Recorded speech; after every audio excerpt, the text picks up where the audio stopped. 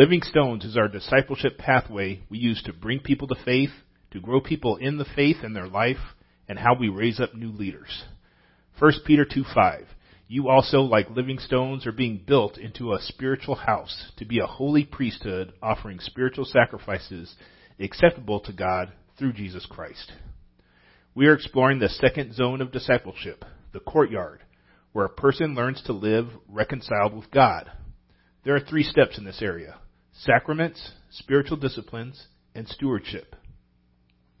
Even though these 3 are God and me focused, they still affect my relationships with others. Let's look at the 3rd step, stewardship, which is illustrated by Joseph. Short of the transforming blood of Jesus, how I handle my resources may be the biggest way to positively impact my life, my family, my community, and my world. Money will either imprison me or allow me freedom. And it's not always about the amount of money I have. There is a minimum amount of money or resources that a person needs to survive. But increasing beyond the minimum does not ensure freedom. I heard a story recently of a man who left his corporate job and his income dropped by 90%, down to $24,000 a year. But it's not like he had thousands of dollars saved up in the bank to live on, because the more money he made, the more money he spent. So when he had his corporate job, he was always in bondage to debt. When his income dropped, he realized every dollar was important. He had to learn to use his resources wisely. And he was happier because what he used or gave his resources for was now always important and meaningful, instead of frivolous or indebting.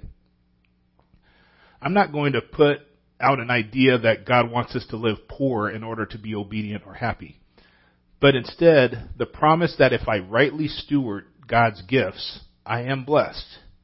If I can learn to manage what I have, I can live happy, contented, and generously with less or more.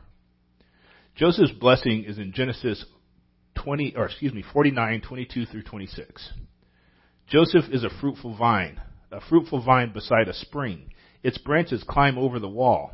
The archers attacked him, shot at him, and were hostile toward him. Yet his bow remained steady, and his strong arms made agile by the hands of the mighty one of Jacob, by the name of the shepherd, the rock of Israel, by the God of your father who helps you, and by the Almighty who blesses you with the blessings of heavens above, blessings of the deep that lies below, and blessings of the breasts and of the womb. The blessings of your father excel the blessings of my ancestors and the bounty of the ancient hills. May they rest on the head of Joseph, on the brow of the prince of his brothers. As Jacob describes Joseph as growing, bountiful, fruitful vine, a vine so full of life it extends beyond the garden, climbing over the wall, which means others can access his fruit.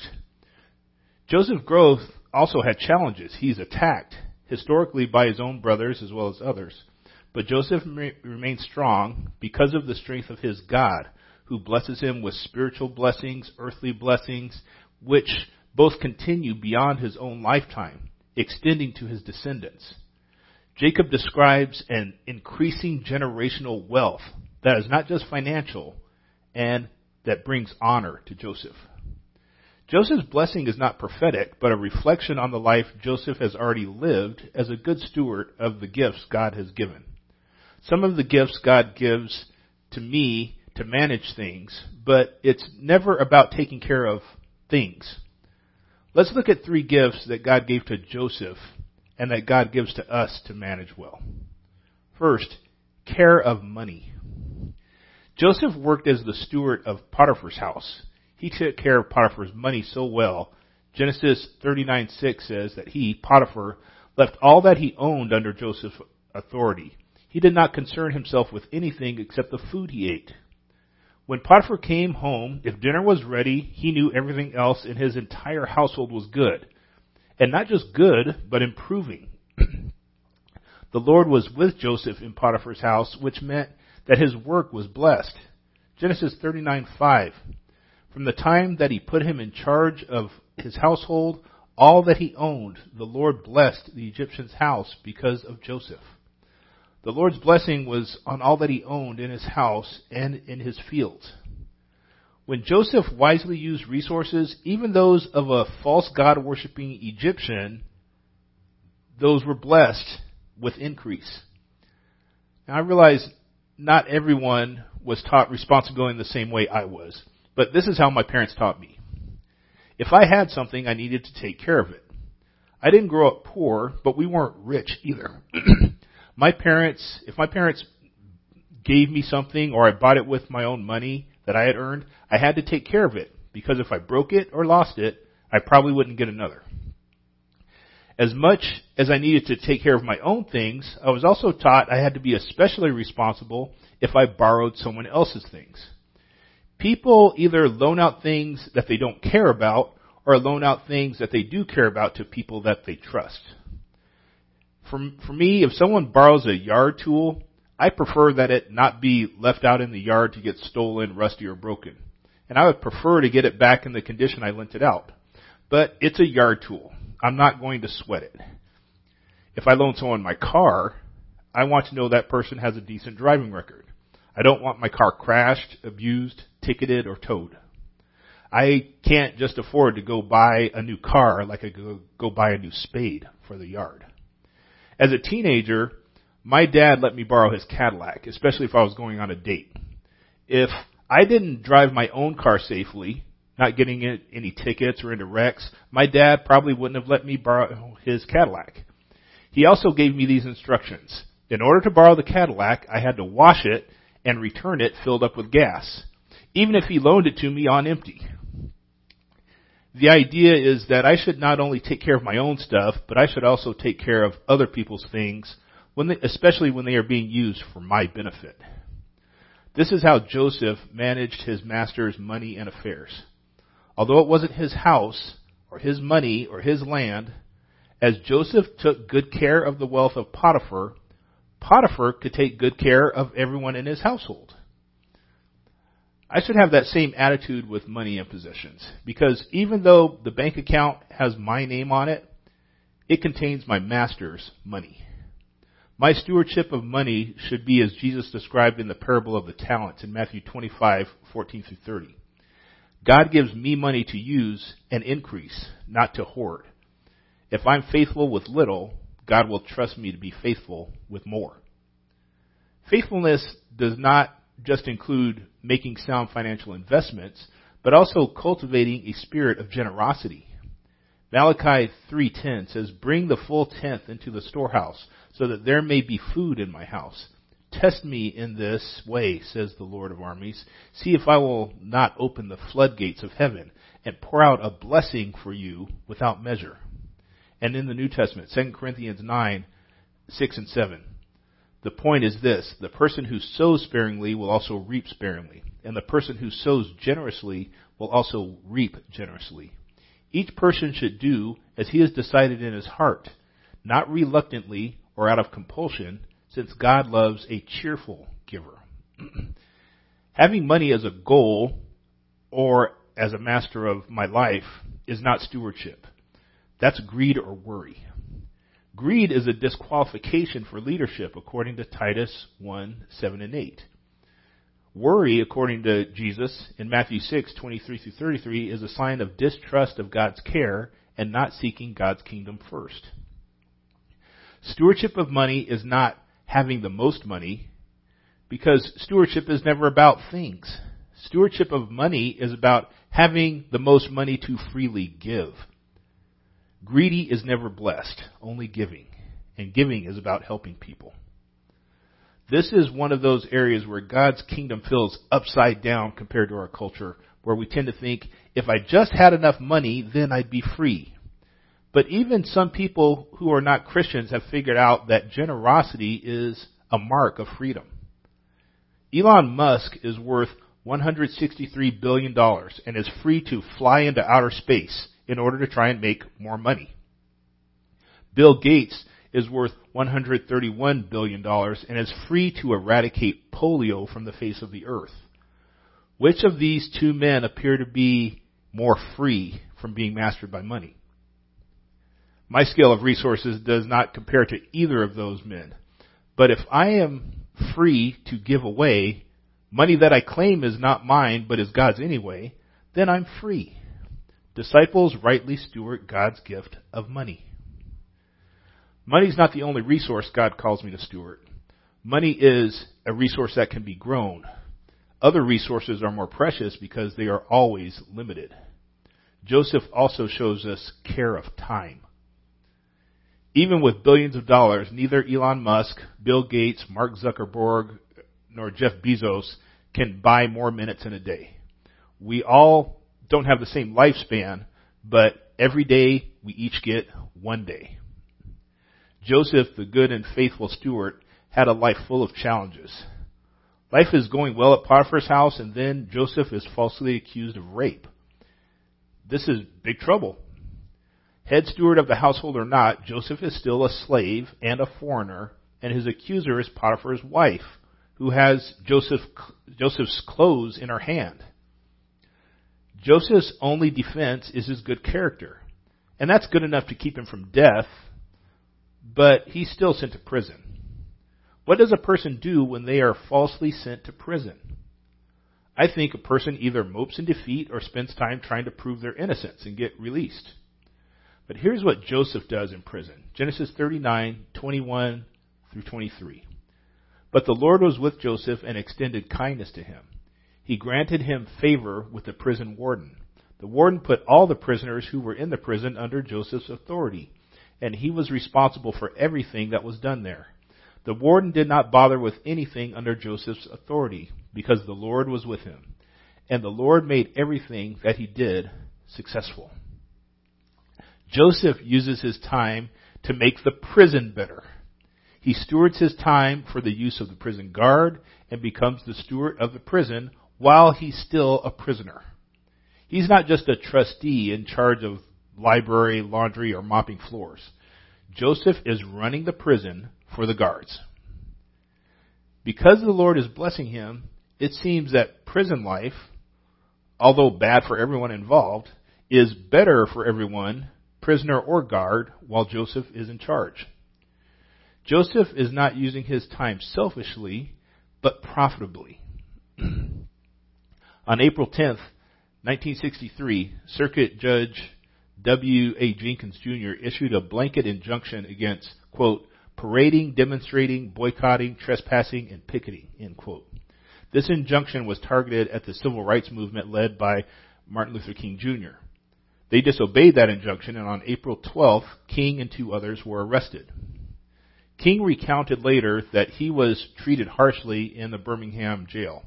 But at some point, someone smuggled in a newspaper from April 12th, which contained a statement against King and his methods called A Call for Unity, written by 8 white Alabama clergy. Reading this letter provoked King to write a response. At first, the only paper he had to write on was the margins of the newspaper that had the Call for Unity in it. King's letter was continued on scraps of writing paper supplied by a friendly black trustee, and finally concluded on a pad his attorneys were eventually permitted to leave him. We now know that writing, begun on scraps of paper, as King's letter from a Birmingham jail. Ephesians 5:15 and 16 says, pay careful attention then to how you live, not as unwise people, but as wise, making the most of the time, because the days are evil. The context of those verses are life choices people make every day to live like Jesus or live in the darkness of the world. Will I walk in love and generosity or sexual immorality and greed? Will I do what is pleasing to God or live in shame? Will I fill my mouth with wine or with words of encouragement? I can't sit waiting to get bailed out of a situation or coast in a good situation. I need to find the work God has for me to do in any situation. Now, this doesn't mean I never take a break from work. Sabbath rest is a good use of time, but not all of life is a vacation. How I steward my time relates directly back to the ability to live free from money. Proverbs 6:6-11 says, go to the ant, you slacker, observe its ways and become wise. Without a leader, administrator, or ruler, it prepares its provisions in summer. It gathers food during the harvest. How long will you stay in bed, you slacker, when you get up from your sleep? A little slumber, a little folding of the arms to rest, and your poverty will come like a robber, your need like a bandit. He's saying if an ant knows how to do time management, how much more should a human being? But stewardship is not about things. I think God is less likely to ask me, how much did I get done? But instead, are the things that I took time to do worthy? How did my actions benefit others and further the kingdom of God?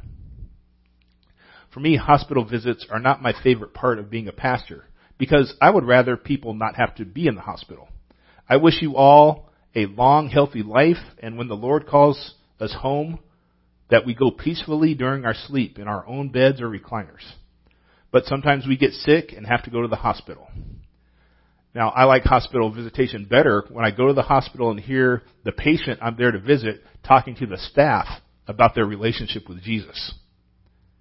Having God manage my time turns the jail or hospital or yard work or even rest time into profitable ministry, into developing godliness, into kingdom work.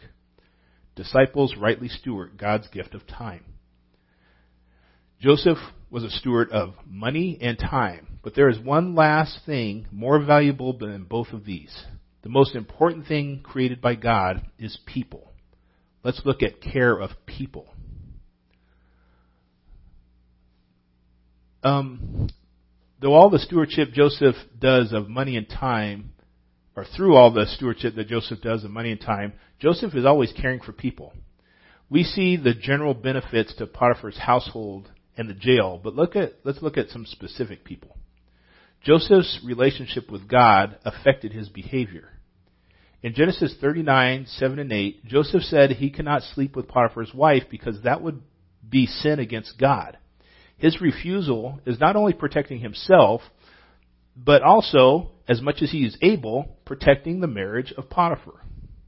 In jail and the king's court, Genesis 40 and 41, Joseph interprets the dreams of the baker, the cupbearer, and the Pharaoh of Egypt. Not everyone's dreams bode well. The cupbearer will return to the Pharaoh's service. The baker will be executed. Pharaoh dreams of 7 years of plenty and 7 years of famine. Joseph interprets these dreams for others because, quote, interpretations belong to God. And God sometimes wants to tell people what they are to do. Pharaoh recognized the Spirit of God in Joseph and put him in charge of all of Egypt. Now Joseph cares for all the people of a nation, but Joseph also cares for his own family. Genesis 43, 20 through 23 is when Joseph's brothers come back to Egypt for the second time to buy food.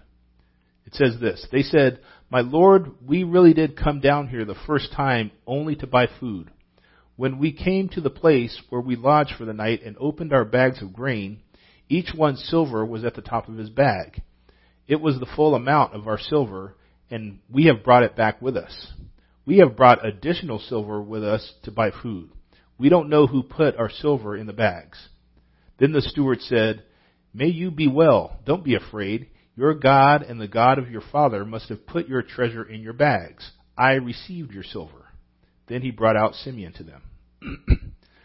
When the brothers bought food the first time and arrived back home, they found their payment money was inside their food sacks.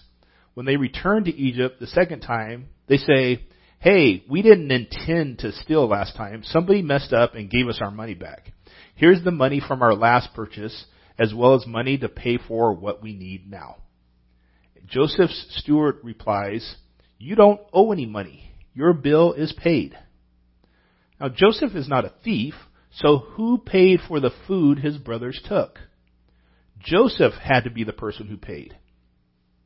At the time, Joseph is not even sure if his brothers are repentant or if Benjamin is alive, but he's still going to make sure his family has food. Sometimes caring for people means caring for those who have not cared for me. That's what Jesus did. Eventually, at the command of Pharaoh, Joseph brings his whole family to Egypt so they can thrive. But even then, he looks out for their future welfare, not just financially, but spiritually. Joseph promises his father that he will bury him back in the promised land. Then, at his own death, Joseph declares that he wants to be taken back to the promised land to be buried. Egypt was a temporary means of caring for God's family's physical needs. But Joseph knew that ultimately their trust was in God's promise, God's covenant to Abraham, Isaac, and Jacob, that they would inherit the promised land, and through them, all nations would be blessed. For our church, over the past few years, we put considerable money into our facility. I hope everyone realizes that any time or money that we put into the facility is to better take care of people. People need a safe place to worship, a safe place to donate blood, a safe place to learn. People, most of all, need to know that God wants to have a relationship with them and has made a way for that to happen through the person and work of Jesus. People need to know that the family of God that God is now building is not just the descendants of Abraham, and that here we're working to build a multi-generational and multi-ethnic church that brings life to our community, because that reflects the description of God's people in the kingdom. The qualifications for a church leader really encapsulate what we are striving for. In 1 Timothy 3, 2 through 5. An overseer, therefore, must be above reproach, the husband of one wife, self-controlled, sensible, respectable, hospitable. There's the generosity. Able to teach, not an excessive drinker. There's the time management and choice management. Not a bully, but gentle. Not quarrelsome, not greedy. There's the generosity again. He must manage his own household competently and have his children under control with all dignity. If anyone does not know how to manage his own household, how will he take care of God's church? Notice in the end, Paul ties the competent household management ultimately to people in God's household. How does this potential church leader take care of their own children will show how he will take care of God's children. Not everyone has their own children, and for some of you, you have grown children or even children with their own grandchildren. The broader question that applies to everyone is, who am I investing in? Who am I caring for?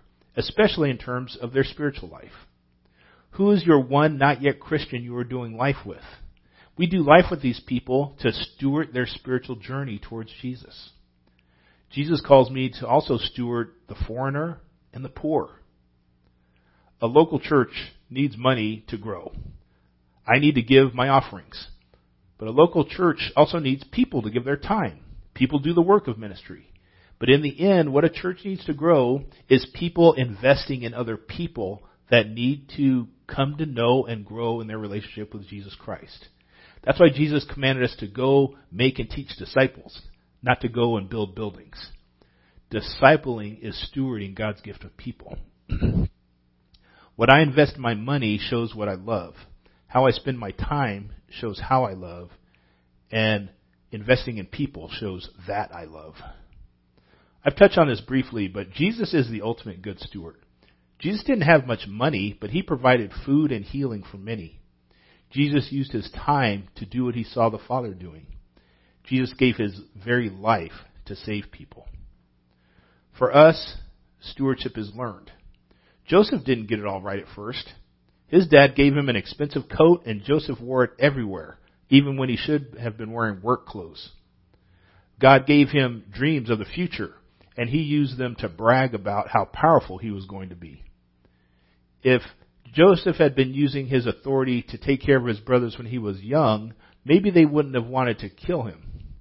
But Joseph learned and became fruitful.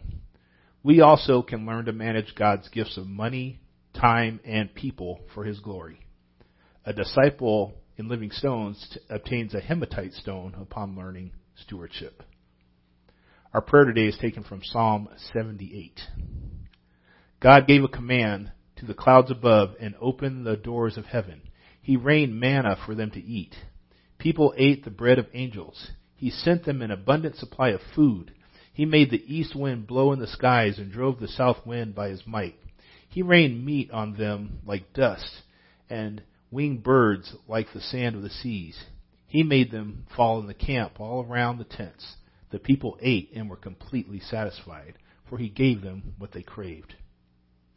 Lord, as the Israelites had to manage the gifts that you gave them daily, may we manage the gifts that you give us daily, not complaining of what we do not have, but using wisely the blessings from heaven that you provide.